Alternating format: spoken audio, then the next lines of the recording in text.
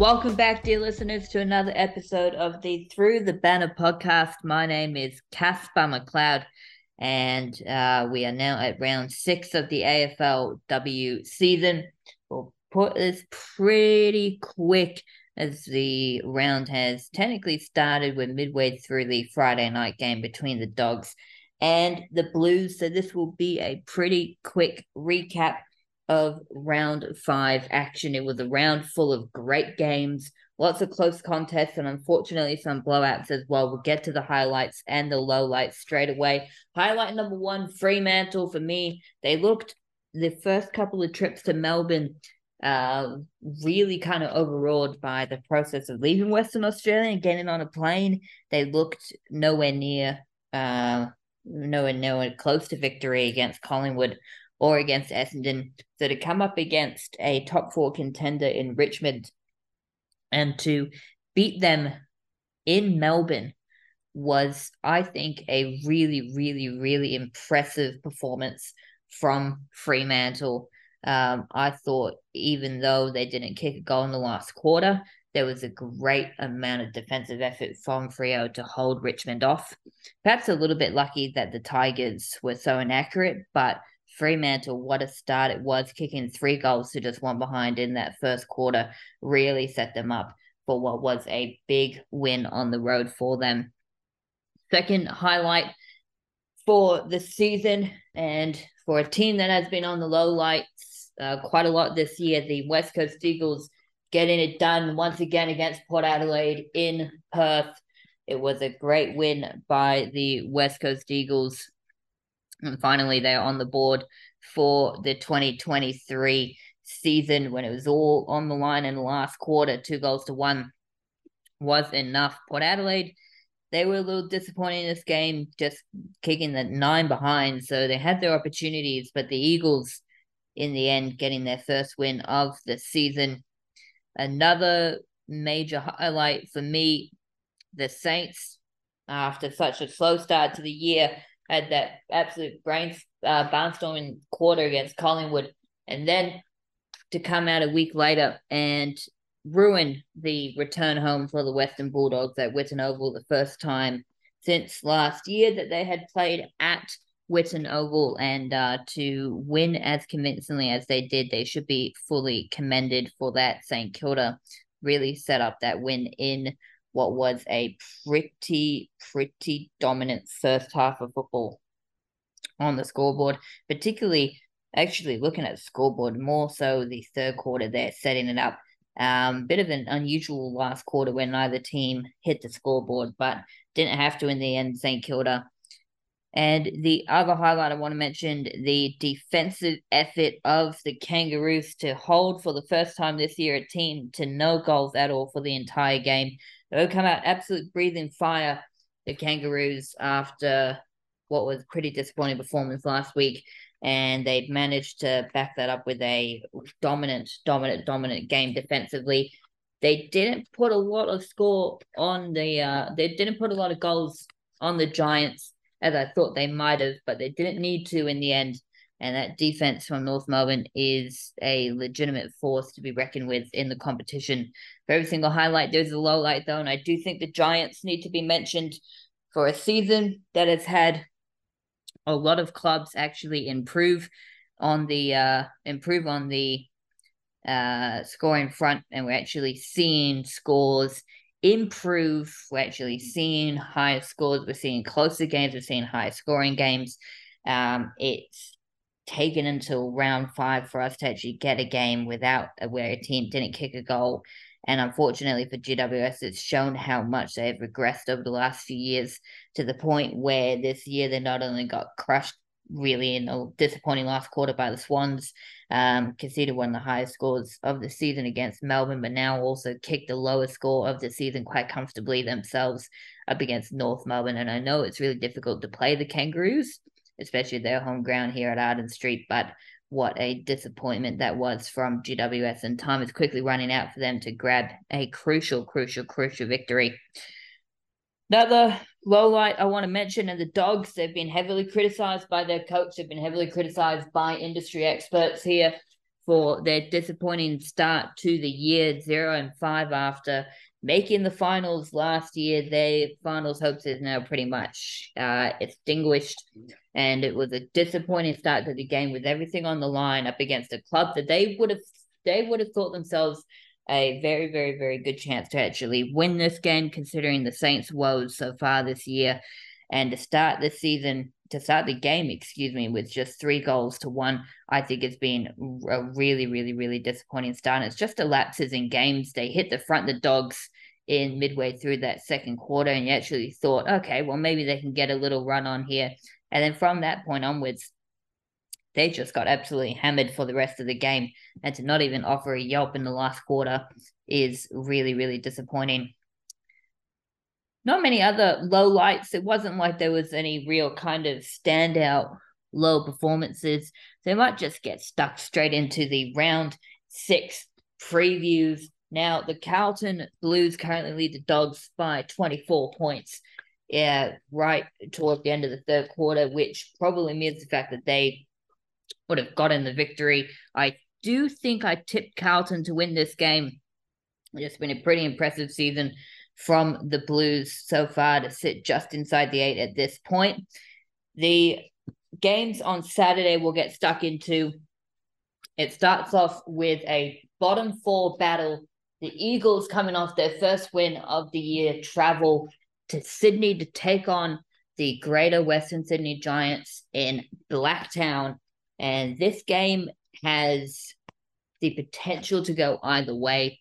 I think the Giants will hopefully come out angry and actually play competitive football from the start of this.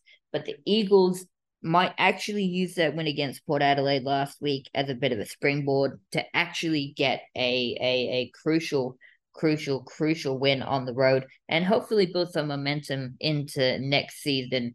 I do believe strongly that you can finish your season off stronger. You can start your season the way that you ended your previous one. And so the Eagles, if they want to start climbing their way up the ladder, they have to take care in games like this and they have to grab the wins. And I'm thinking that they'll do exactly that. GWS, unfortunately, they're the worst team in the competition by far, with the worst percentage by far. And I don't think it will get any better for them. I'm tipping the Eagles to win.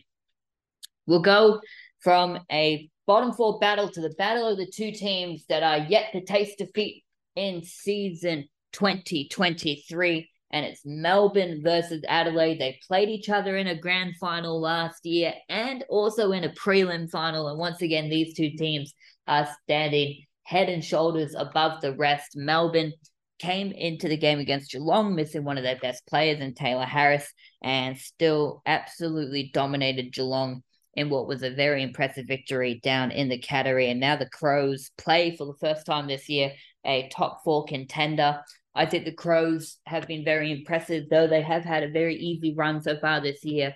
Melbourne, I think, have shown the fact up against some of the best teams in the competition that they've played so far. Haven't been many, but when they have had those games against the likes of Geelong, they have looked so much better than absolutely everyone else. I cannot see them losing this game, especially in Melbourne at Casey Fields. It's going to be another win for the Demons, and it will be another win to this imposing win streak, which I believe is the longest win streak in AFLW history. If it's not the longest, it's one of the longest. Melbourne to win this one closely by about 10 points or so.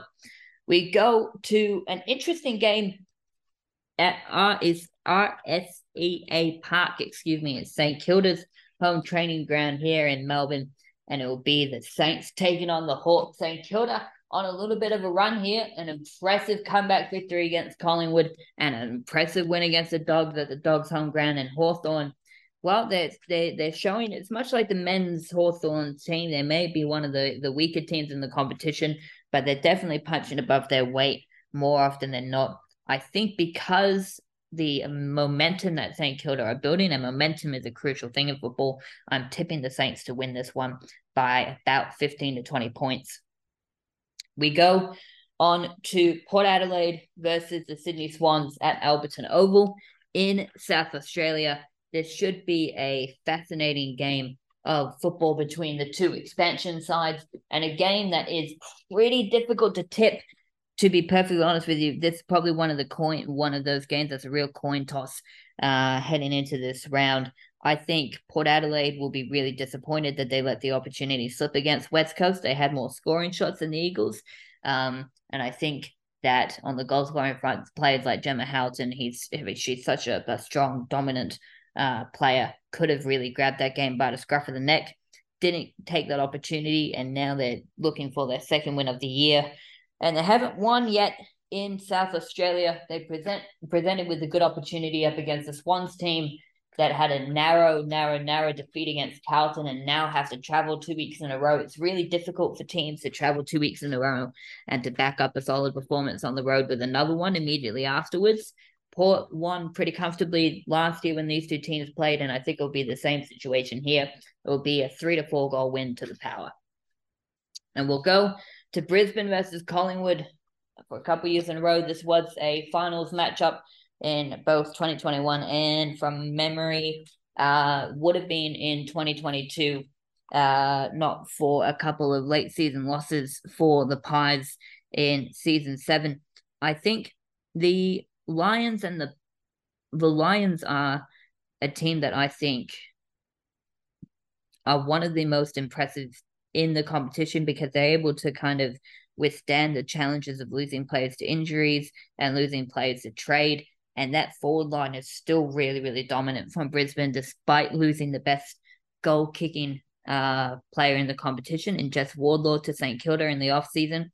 Collingwood, an important win against the Bombers to keep their season just on track, but up in Brisbane at Brighton Homes Arena in Ipswich, in fact, just outside of Brisbane. I think that the Lions will turn the table on the Pies. I know it's not the same thing as winning an AFL grand final, but there'll be a little bit of solace. The Lions to get the win by about 7 goals. And then on to Sunday, we've got the second year in a row, the Bombers and the Cats at Reed Oval in Warrnambool down the Great Ocean Road in Victoria. Again, the two teams that are coming off disappointing performances in round 5. The Cats let themselves down, I think, in a big way against Melbourne. That was an opportunity to kind of stamp themselves as a real contender this year, and they show that they're perhaps not quite there yet.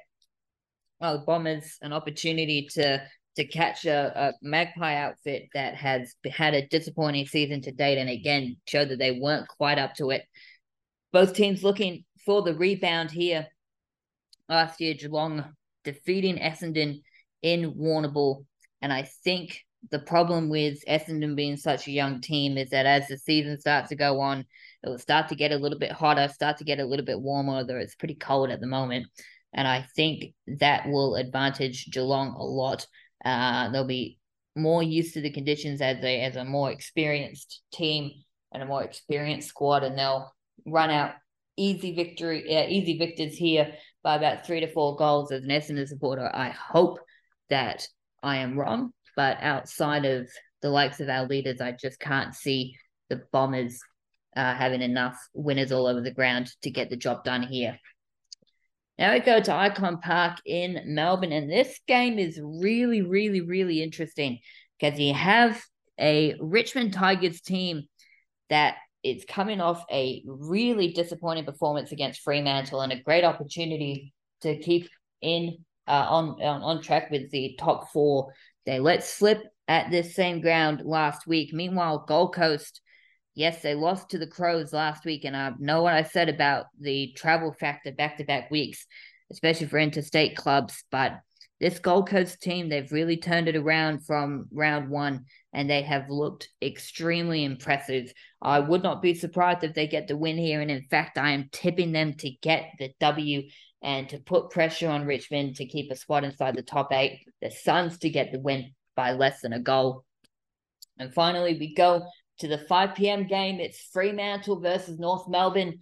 5 p.m. local time here in Victoria. It'll be about 2 p.m. in Western Australia on the Sunday at Fremantle Oval. The Dockers, an impressive win on the road, and now they're back home where they look really impressive at home. They had to drop a game, but North Melbourne being one of the premiership contenders, they're just so difficult to play against. and Fremantle, even though they're in Perth, I think that they'll drop a game for the first time in Western Australia this year I think will be closer than what a lot of people think. I'm tipping North Melbourne by about 10 points. I'm really looking forward to that Melbourne versus Adelaide game, a potential preview of the season grand final here. It was the grand final in season 6 last year at the start of the year, the first AFLW season, and the one just before the final expansion came through. And both of these clubs have withstood expansion really, really well to set themselves up again. I think, will be a preview of potentially a grand final, if not a prelim final at least. And with the way that both clubs' fixture is set up here, with the back half coming up against some other premiership contenders, this could well decide which of these two clubs will finish inside the top 2 and gain a home qualifying final. So it is set to be absolutely massive. Dear listener, thank you for listening to this quick episode of the Through the Banner podcast. Join us next week to review all round 6 action and preview round 7. Until then, sayonara.